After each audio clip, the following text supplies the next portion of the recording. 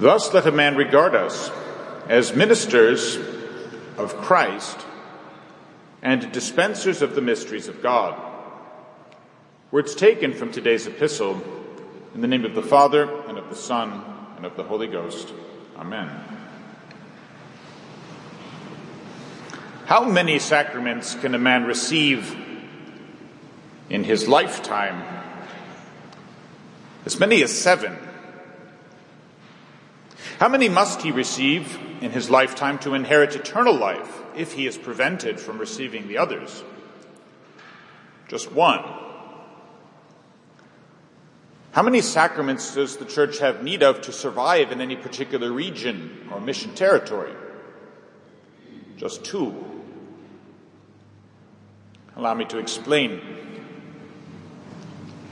The Holy Eucharist, we know, is the greatest of all the sacraments, and it is, as St. Thomas says, the center of all the sacraments. All the sacraments signify, contain, and confer the grace of Christ, but the Eucharist is Christ himself, really, truly, and substantially present. The other sacraments are oriented toward the Eucharist. Baptism exists so that we may receive the Eucharist, the true foretaste of eternal life. Confirmation exists so that we may boldly profess our faith in the Eucharist and have the courage to approach it when we are tempted to discouragement, or the courage to stay away from it when we know we must first go to confession. Penance exists so that we may return to the Eucharist if we have barred ourselves from it by sin. 2 of the sacraments, although they too are oriented toward the real body of Christ, exist also for the building up of the mystical body.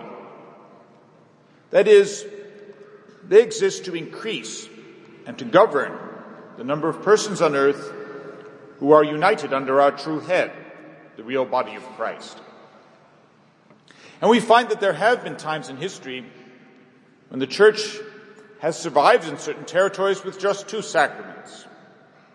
One that allowed people to begin the life of grace, and another which allowed those new Christians to increase and multiply. After the expulsion of all Westerners from Japan, Japanese Christians, bereft of all church hierarchy, survived for generations on just 2 sacraments, the only 2 which they, as lay people, could validly confer: baptism and matrimony.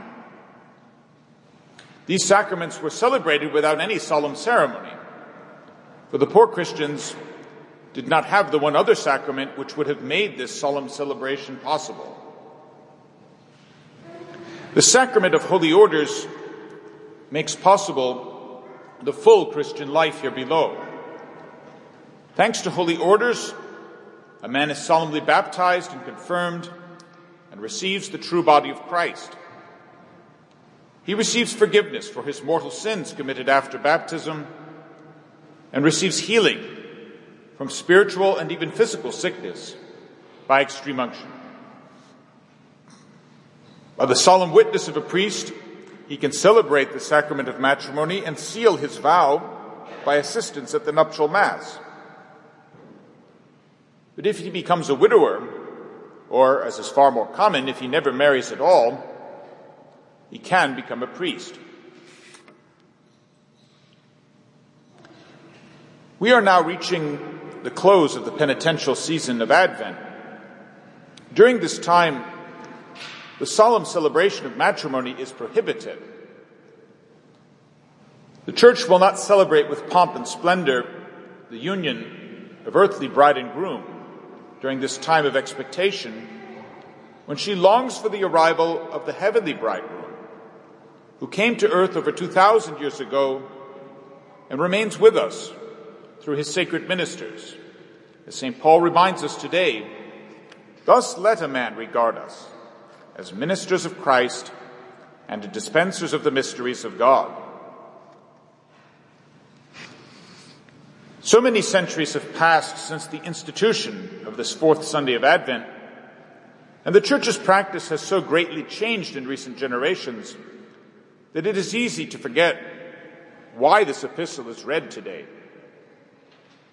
For countless centuries, today was a joyful occasion for many young men. For today is the Sunday after Ember Saturday, the day traditionally reserved for priestly ordinations.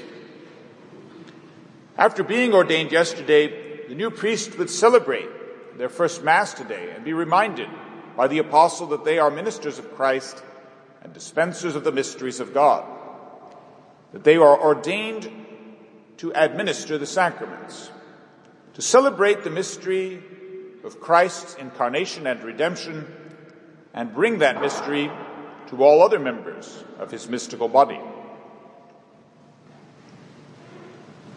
On Friday, we began our preparation for Christmas with the great O Antiphons. Last night at Vespers, the church sang, O Adonai, leader of the house of Israel, who didst appear to Moses in the fire of the flaming bush, and gavest him the law on Sinai, come and redeem us by thy outstretched arm.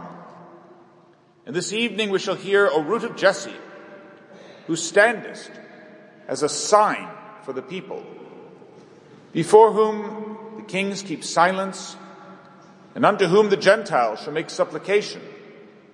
Come and deliver us, and tarry not. What is this sign? What is this root, this tree, this arm that reaches out to us? An arm of force that compels the submission of men? No, it is an arm of frail humanity, the tiny arm of a newborn babe, whose smiling eyes and round little fingers say to us, this Virgin Mother has given me human life, and I have come to give you eternal life. It is the outstretched arm of a priest, high priest from the moment of his conception, a new kind of priest, who will offer himself in sacrifice, stretching out his arms upon the tree of the cross, and calling frail men to take part in this eternal high priesthood. In times of persecution, it is especially priestly ordination that is taken away from the people. Sometimes this is due to the wickedness of men outside the church, and sometimes it has been a result of the sins of those within. No priest, from parish vicar to pope, has been ordained for himself. He has not received the laying on of hands for his own exaltation, for the promotion of his own fancies or ideologies, but for the salvation of others. We know that God will judge each priest on one thing alone on the day of his particular judgment. Has he been a faithful minister of Christ and dispenser of the mysteries of God? The glaring failures of priests and the hierarchy in this regard may be plain enough to us, but God alone knows the heart of each of his priests. And therefore, as the apostle warns us today, judge not before the time until the Lord come, who will bring to light the hidden things of darkness and will make manifest the counsels of hearts, and then shall every man have his praise from God. As we prepare for the solemn celebration of our Lord's Nativity, let us not forget to pray for all priests, past, present, and future, those who have brought us into the church, those who have blessed our future families, those who, with outstretched arm, have given us the author of life and our salvation. Amen.